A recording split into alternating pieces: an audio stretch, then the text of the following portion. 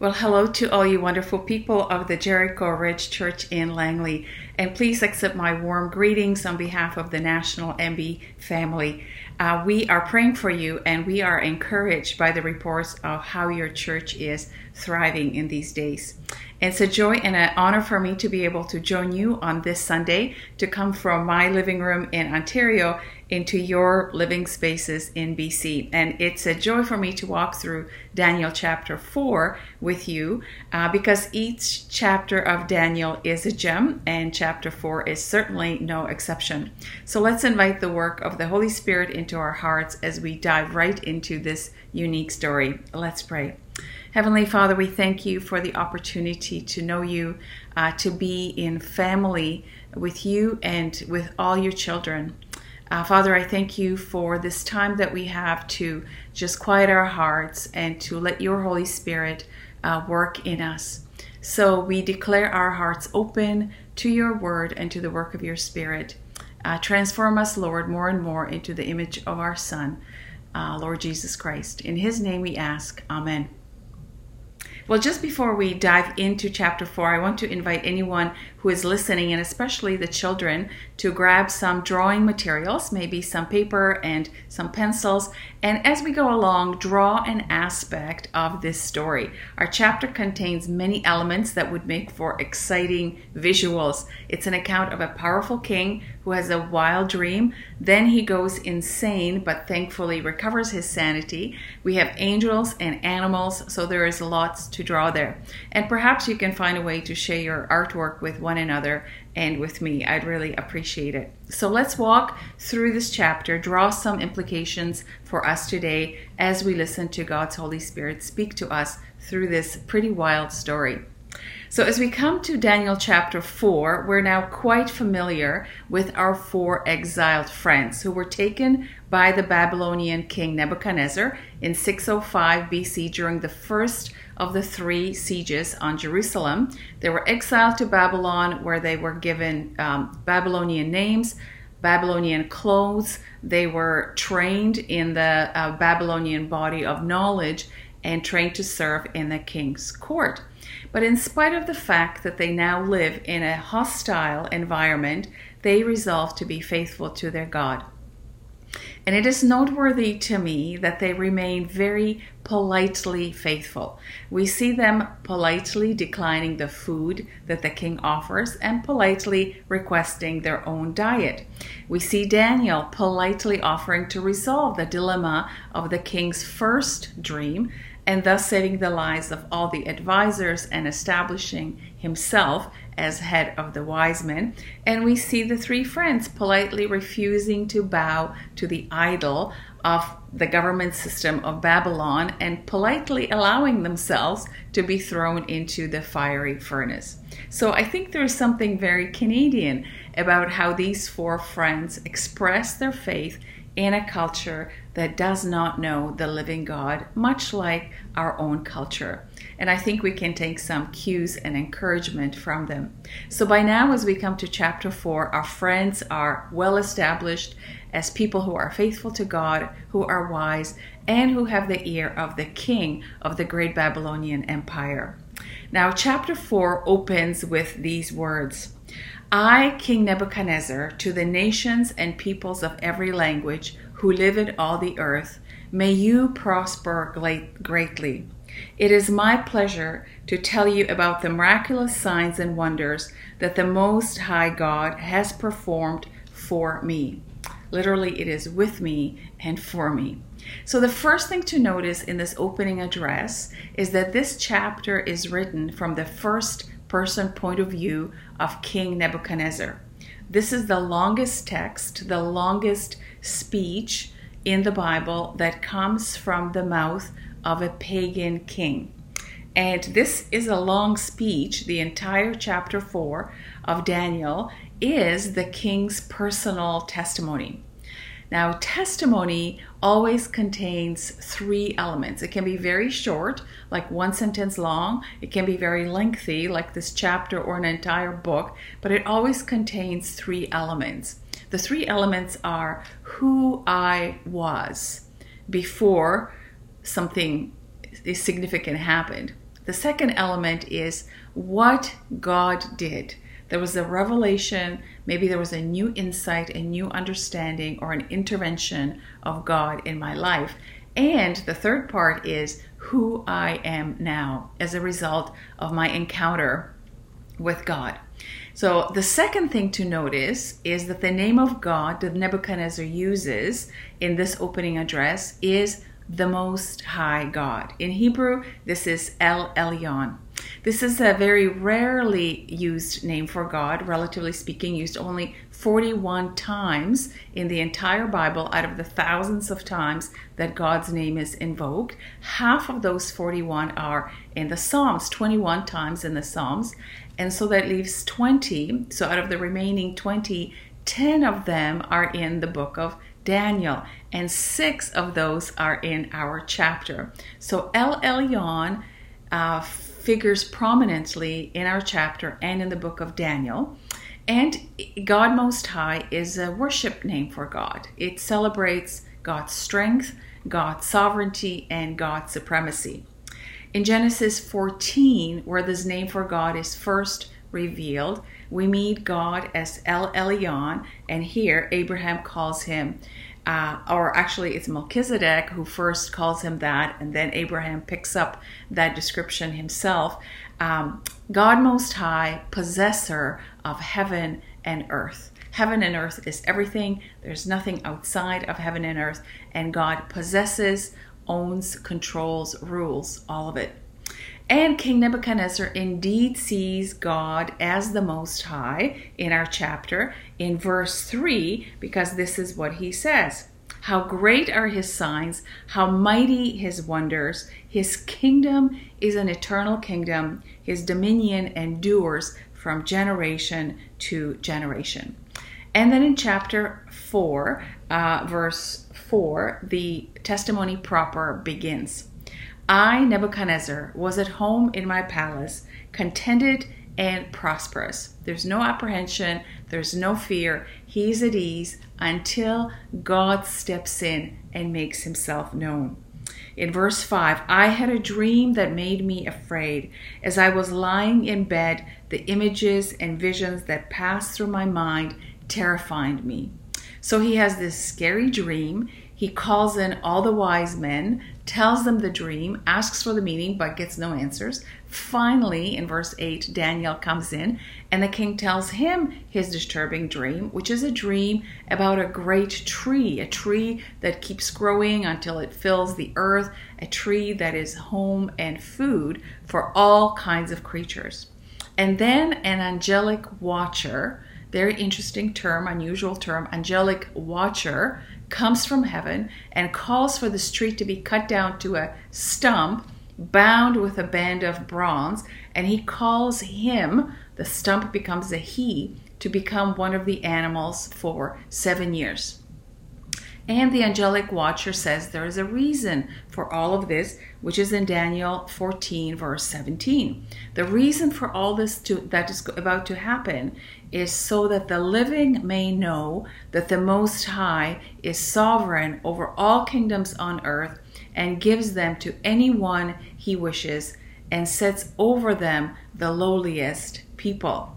The lowliest people are the ones who are set over governments. Boy, we can maybe identify with that in some of the countries that we deal with.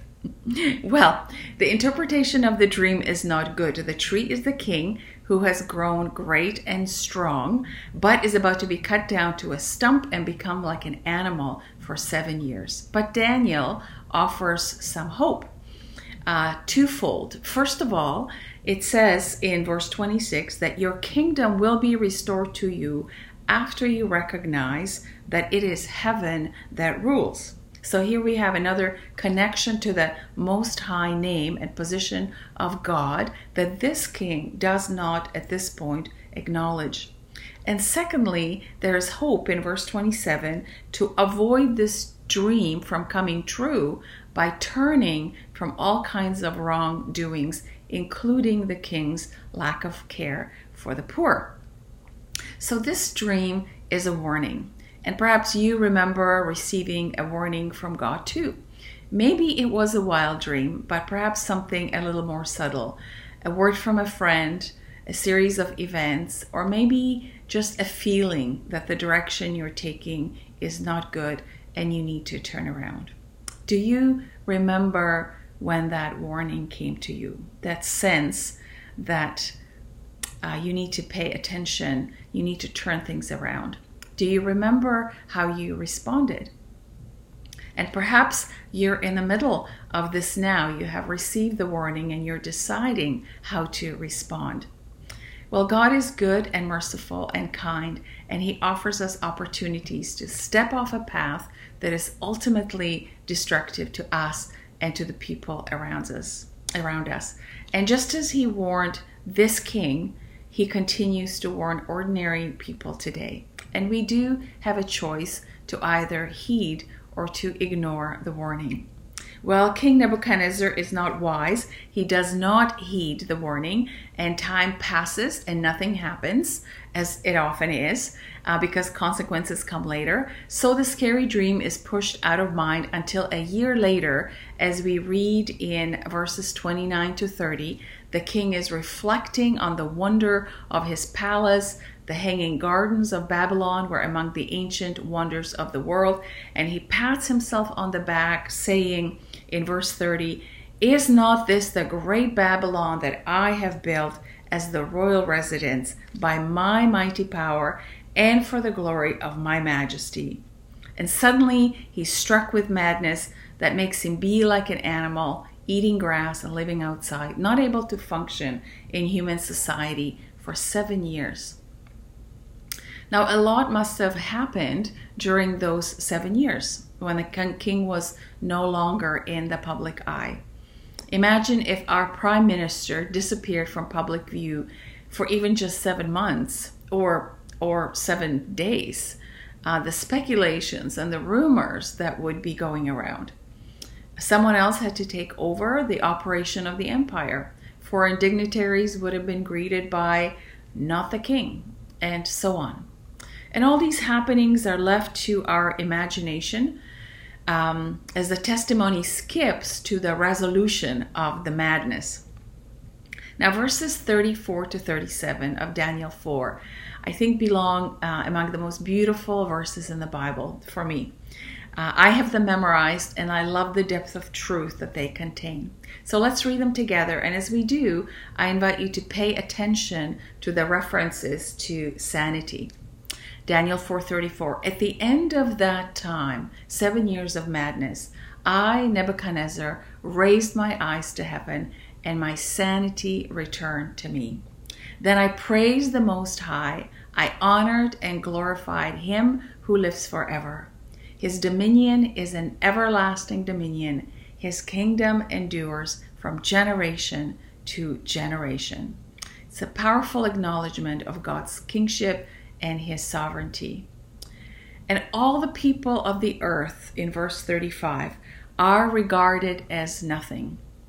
He does as He pleases with the powers of heaven and the peoples of the earth, and no one can hold back His hand or say to Him, 'What have you done?' At the same time as my sanity was restored, everything else was restored with it." His position in the kingdom, the respect of His court, and so on. Now, as we consider what sanity is the ability to think and to behave rationally. And this great Babylonian king testifies that it is irrational to assume that your accomplishments, your position in life, your security are an outcome of purely your effort. To live as if there was no conscious higher power, that is God, directing your life, helping, providing, is insane. It's sheer madness. In fact, to live as if God was not the Most High over all creation, including our lives, is not only insanity, but it also equates to a subhuman, animalistic kind of an existence. You and I were created for an intimate and dependent relationship with God. And to live without finding God in this life is to miss the purpose for which you were made. As the Westminster Catechism states, the chief end of man is to glorify God and to enjoy Him forever. In other words, your ultimate purpose is to reflect the glory, the essence of who God is, and to delight in your relationship with Him as much as He delights in you. This report of a king's madness, by the way, is not only in the Bible, it is also found in the Babylonian Chronicles of the Kings. So this account is true, biblically and historically verified. Now, these days, the news are filled with reports that confirm that we have very little control over the future. Bad things are happening all around us, all kinds of bad things, and most likely will continue to happen. The reality of just how very uncertain our future is has hit the whole world at once. Anxiety, stress, fear, and the negative health effects that go with them are on a rapid increase. But the Most High God is on the throne, and He is faithful to His people. Meshach, Shadrach, Abednego, and Daniel experienced far worse than what we are experiencing today. They experienced the complete downfall of their country, and yet they were not lost. God was with them and protected and provided. And later in Daniel, we read these words. In Daniel 11, verse 32, it says that there will be all kinds of bad things that will be going on, but the people who know their God will display strength and take action. Because God is most high, and because He's with you and He is for you, we need not fear. Indeed, we can thrive regardless of the circumstances. And insanity sets in when we forget that there is a God most high whose purposes cannot be thwarted, and we believe that we need to control and run our own lives. So I'd like to share 3 invitations from this text with you. The first one is an invitation to sanity, to live a fully human life. And perhaps as you go for a walk later today, ask God to show you if there are aspects of your life where you live as if there was no God, which, according to our chapter, is madness. Be it your work, your family life, your health, your relationships, your finances, your plans for the future, and acknowledge and actively invite the reign of the Most High God into that aspect of your life. A second invitation is an invitation to a life that consistently moves toward God. You see, King Nebuchadnezzar did not arrive at his all-out faith, this fabulous statement about God of the Bible, all at once. We see Nebuchadnezzar's journey to faith in chapters 2, 3, and 4 of Daniel. In chapter 2, after the interpretation of the first dream, in verse 24, he says, "Surely your God is the God of gods and the Lord of kings and a revealer of mysteries." So now it's your God, Daniel, is this kind of a God. In Daniel chapter 3, the fiery furnace story, Nebuchadnezzar says in verse 28, "Praise be to the God of Shadrach, Meshach, and Abednego, who has sent his angel and rescued his servants, even though they defied me." In verse 29, "Therefore I decree that the people of any nation or language who say anything against the God of Shadrach, Meshach, and Abednego be cut into pieces, and their houses be turned into piles of rubble, for no other God can save this way." So it's a very radical approach that the king has here, but he's still talking about the God of someone else. Someone else's God. Here in Daniel 4, verse 37, he says, "Now I, Nebuchadnezzar, praise and exalt and glorify this King of heaven, this Most High God, because everything he does is right and all his ways are just." He's a good king. And those who walk in pride, he's able to humble as he has humbled me. So I encourage you to intentionally direct the course of your life toward God. If you don't yet know the Most High God, get to know him. And if you have already given your life to him, keep going. There's always more of God for you to have. A third invitation is an invitation to a life of testimony. In Daniel chapter 4, verse 2, the king said, "It is a delight, it's a pleasure for me to tell how the Most High has dealt with me." And it could not be easy for a king to talk about his own humbling, about his 7-year-long madness. And if he can talk about his madness and how a right understanding of who God is delivered him, I'm sure you and I can too. Testimony is about who I was before and then what God did. Specifically, how did God make himself known to me? Just like this king, you and I hope, came to know that the Most High God lives and rules all of creation. And living on this side of the cross, we know that the Most High God is not a God who is far, but a God who became one of us. Jesus is El Elyon. In Matthew chapter 28, Jesus came and said to the disciples, "All authority has been given to me in heaven and on earth." The hand of Christ cannot be held back, and no one can say to Jesus, what have you done? El Elyon is a God who is near and who proved his love for you by dying for you. He values you enough to have suffered in your place, who promises to never leave you or forsake you, and simply invites you to trust your life to him, to let go and to let him assume kingship over your life and to find rest in his care. And who am I now? If you have already given your life to Jesus, you know that who you are now is a different person. And the good news is that God continues to reveal himself to us by his daily care and his daily goodness to us.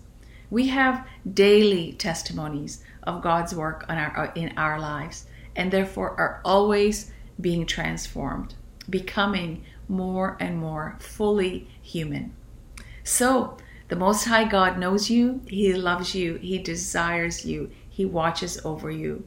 I invite you to make ever more space for him in your life, watch him do wonders, and then testify to the great things he has done.